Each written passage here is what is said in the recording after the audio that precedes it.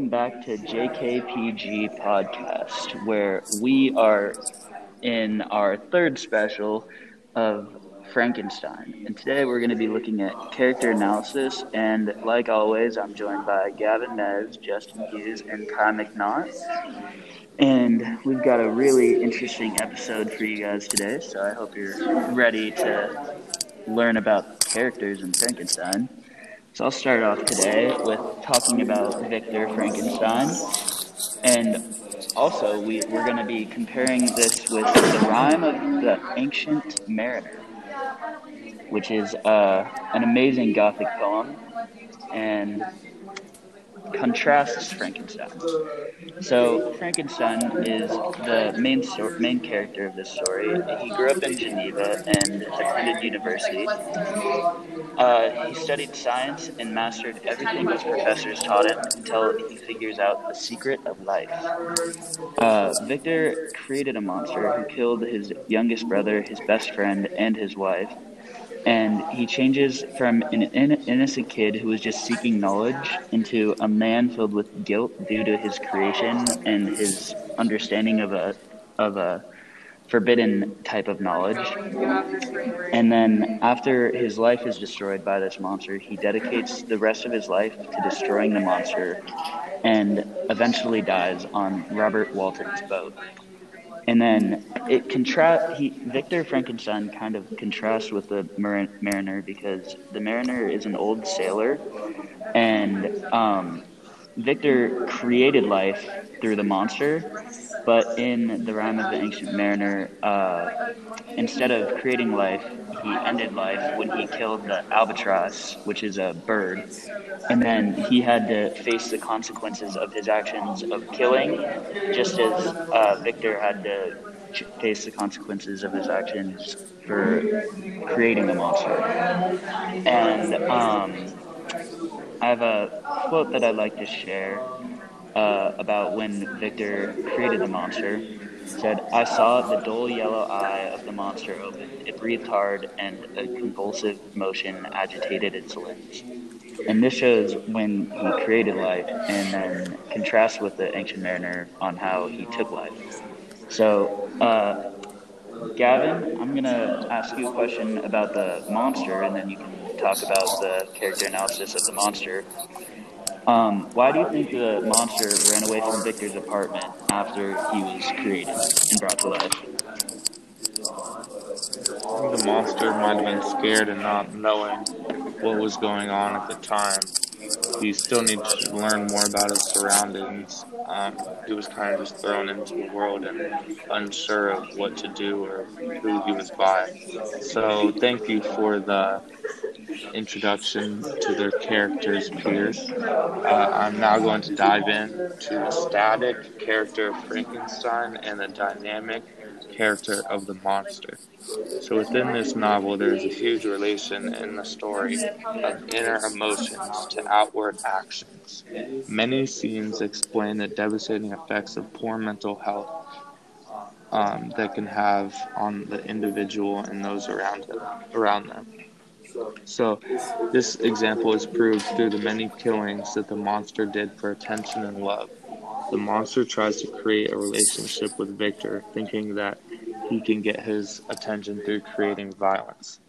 So the author also shows this where the monster needs a companion to stop the violence so he can feel less lonely.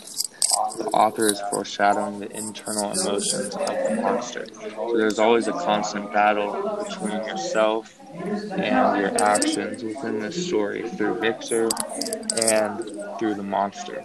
So Victor then creates the monster, and this kind of follows him throughout his life and brings him a lot of pain and sorrow. So this is related through the Rime of the Ancient Mariner with the big storm that they go through and how that can bring death and tragedy on their lives as well. So Frankenstein is also a Byronic hero where he breaks the norms for years and creates his own creation in which he tries to be new and different. So relating to the inner emotions,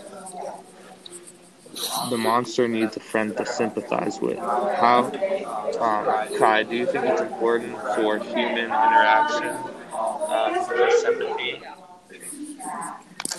I think it is very important for human interaction and sympathy because the monster was thrown into this world, and in this quote it says, "I expected this reception," said the demon. "All men hate the wretched. How then must I be hated? Who am I miserable beyond all living things?" That's from chapter 10. And once the monster is accused of all these murders, he says that it was expected and that he understood that everyone would predominantly hate him because he's miserable and wretched. And it sums up how the monster sees himself in society, but it also shows his improvement with language and like how society works. The monster deflects these accusations and covers them up by trying to make Victor empathetic for his personal sufferings. The monster pleads Frankenstein to make him a female counterpart, and he says to truly live, he needs to have a loving relationship with someone who would understand him with zero judgment. And Victor sees himself in the monster with this possessive attitude towards a woman, and saying that the companion will be for him, similar to how Frankenstein said Elizabeth will be his. By longing for a female, we see the monster connect even more to Adam from Milton's Paradise Lost. And in this quote, it says, "You must create a female for me, with whom I can live the interchange of those sympathies necessary for my being." So, Justin, what do you think about parent or character analysis in Frankenstein? So, when looking at all the characters and looking especially at Victor and the monster, I think they both have a characteristic of being Byronic heroes because of their curiosity. Curiosity led to the downfall of many things. Victor wanted to explore, and his curiosity led him to making the monster.